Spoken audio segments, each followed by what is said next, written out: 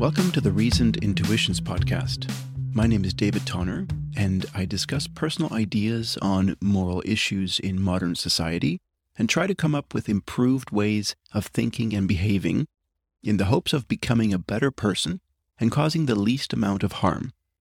As a disclaimer, I'd like to state that I am not an expert in either philosophy, psychology, or anything else for that matter. My opinions and positions are provisional and open to change with new information or an improved understanding of the issues I discuss. My intent is not to provide definitive rules or to tell anyone how they should live their life. I merely want to share my ideas and insights in the hopes that they can be inspirational or in some way helpful. I employ pragmatic ethics and try to reason from as broad and objective a perspective as possible. Some of my basic assumptions are that unchosen suffering is bad, and we should strive to minimize it. Joy is the most pleasurable sensation, and thus we should strive to maximize it. Empathy is universal, with some exceptions, and it should be the starting point of any good ethical system. Hello and welcome to another episode of Reasoned Intuitions. This is the second of 3 parts about animals. In the last episode, I talked about the different ways that people exploit animals, including as pets, for food, labor, testing, and entertainment. Today, I want to talk about sport hunting. Specifically, I'm going to explore the question of whether or not sport hunting is ethical. In a nutshell, sport hunting is the activity of chasing and killing animals for fun. When I frame it this way, of course, it sounds deplorable. But does this pastime have a saving grace? First, let's pick apart some basic terms. What is sport? According to Wikipedia, sport is any form of competitive physical activity or game. Personally, I would say that an activity doesn't necessarily have to be competitive in order to qualify as a sport. In fact, hunting is arguably one of these activities, unless one considers the pursued animal to be the competition. What is hunting, then? Again, according to my favorite website, hunting is the practice of seeking, pursuing, capturing, or killing of an animal. Humans hunt for 3 main reasons: food, sport, and management. Hunting for food is still an important source of sustenance and a key cultural component for some human populations. In fact, many people in modern, developed nations engage in hunting for food, including fishing, though more on a recreational than a survival basis. As for management, this is the practice of culling a certain number of animals when a species becomes overpopulated, which can cause all kinds of problems, especially to humans, such as farmers. While these 2 areas are both problematic in their own ways, and many people critique and challenge them, often for ethical reasons, I'm going to avoid both today and focus solely on the practice of hunting for pleasure. Let's define the activity in more detail then. Sport hunting is the exclusively human practice of chasing after and killing an animal, not because one requires its flesh for consumption, nor because the animal is a pest and must be eliminated. Sport hunting is done purely for pleasure and can often bring secondary rewards, such as trophies or prizes. While it is true that many hunters do in fact utilize the flesh and other parts of the animal they have killed, this is not a requirement of the sport. Here are the 2 main questions I will attempt to answer today. Is sport hunting morally permissible?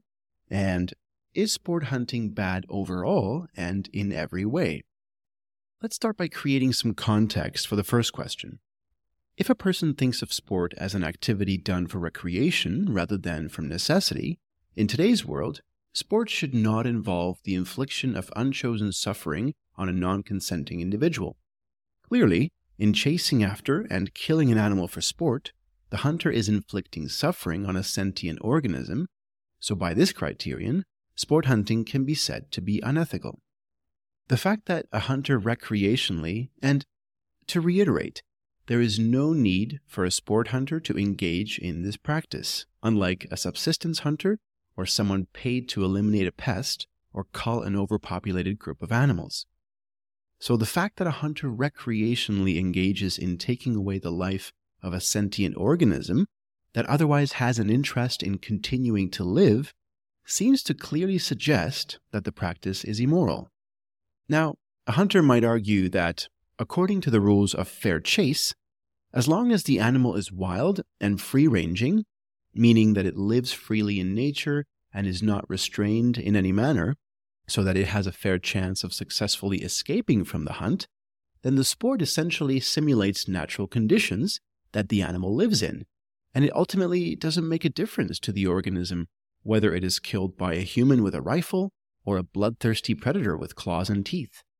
In fact, being hunted and dispatched by a skilled shot would be a preferable way of dying if the animal had the ability to choose, since it is likely far quicker and involves less suffering than being torn to pieces by a hungry beast.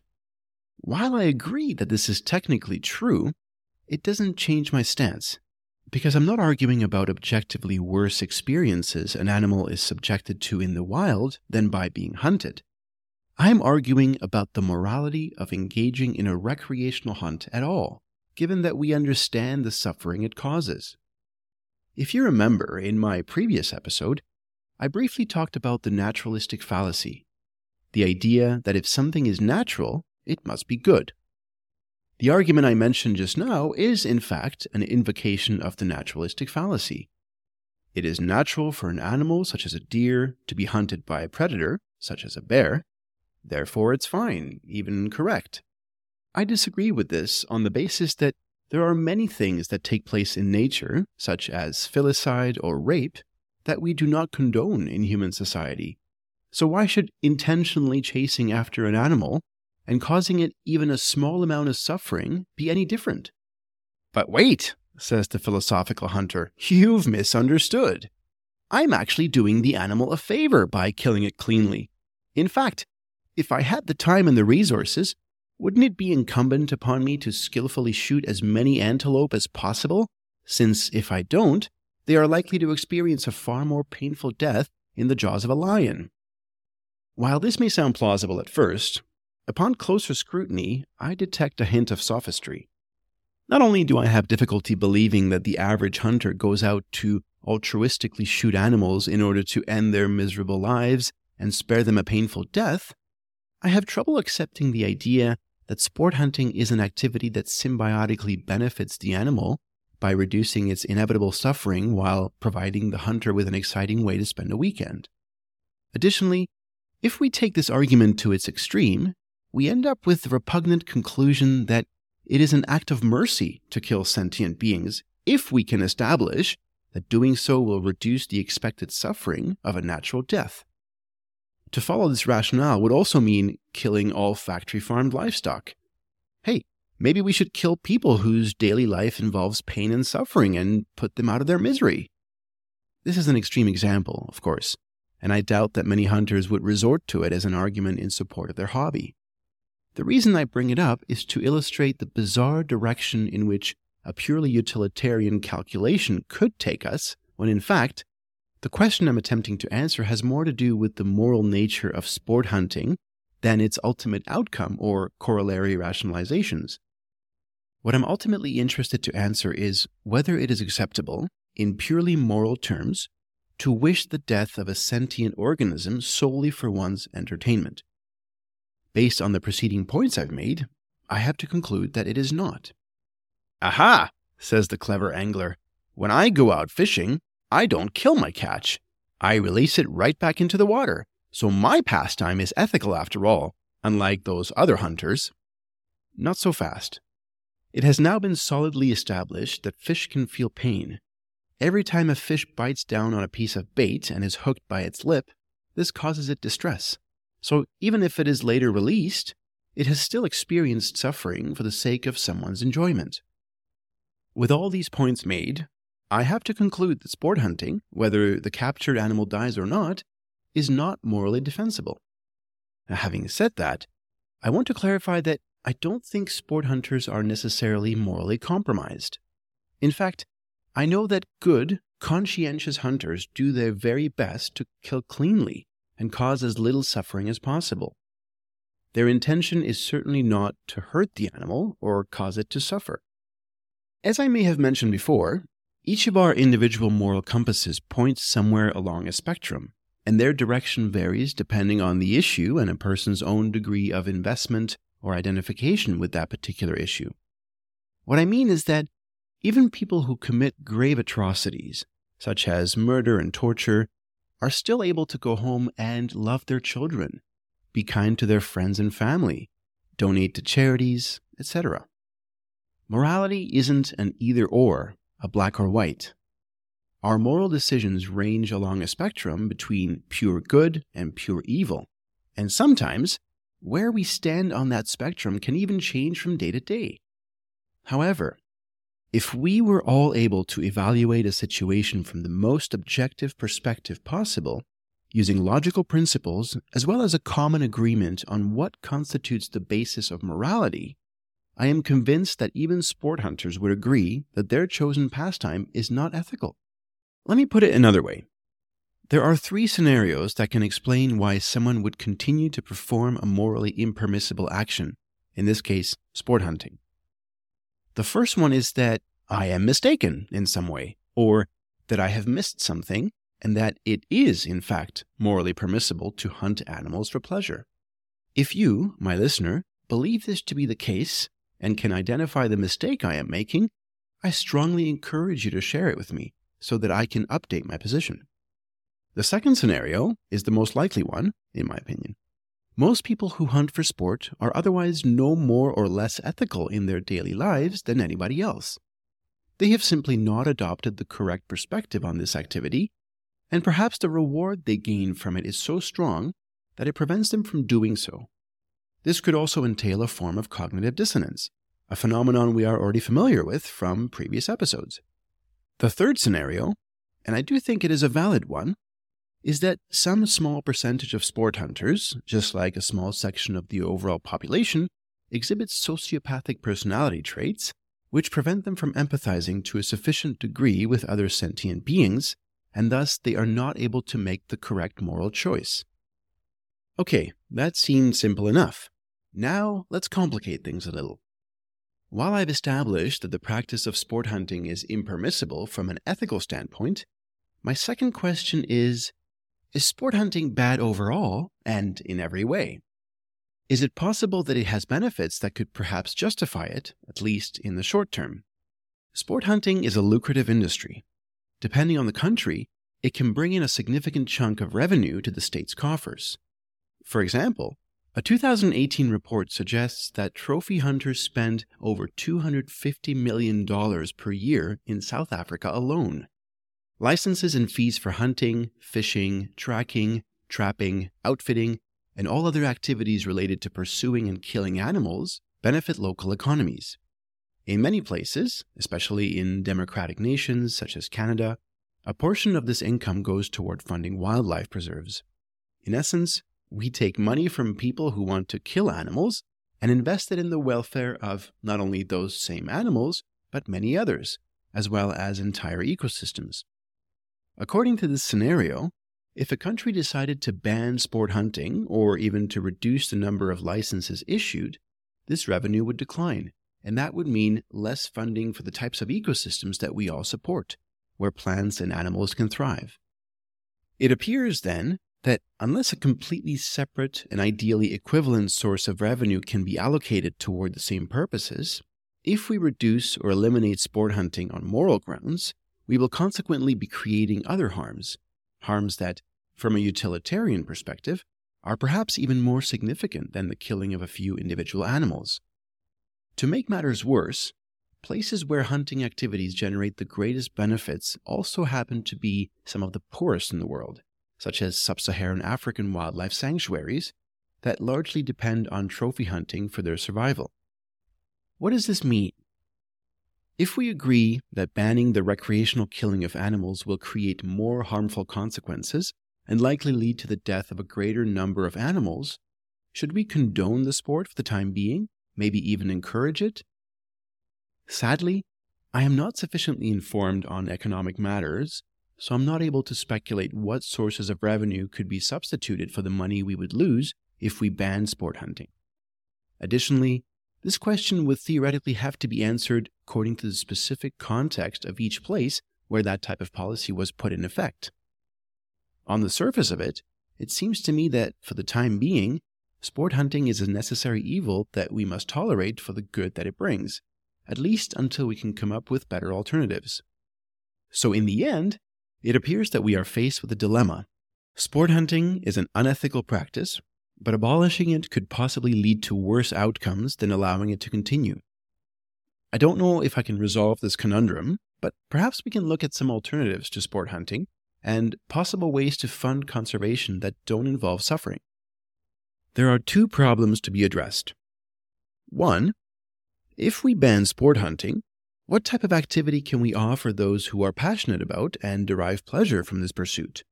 And two, how can we replace the revenue derived from this unethical sport in a way that is just as beneficial but doesn't lead to animal suffering and death?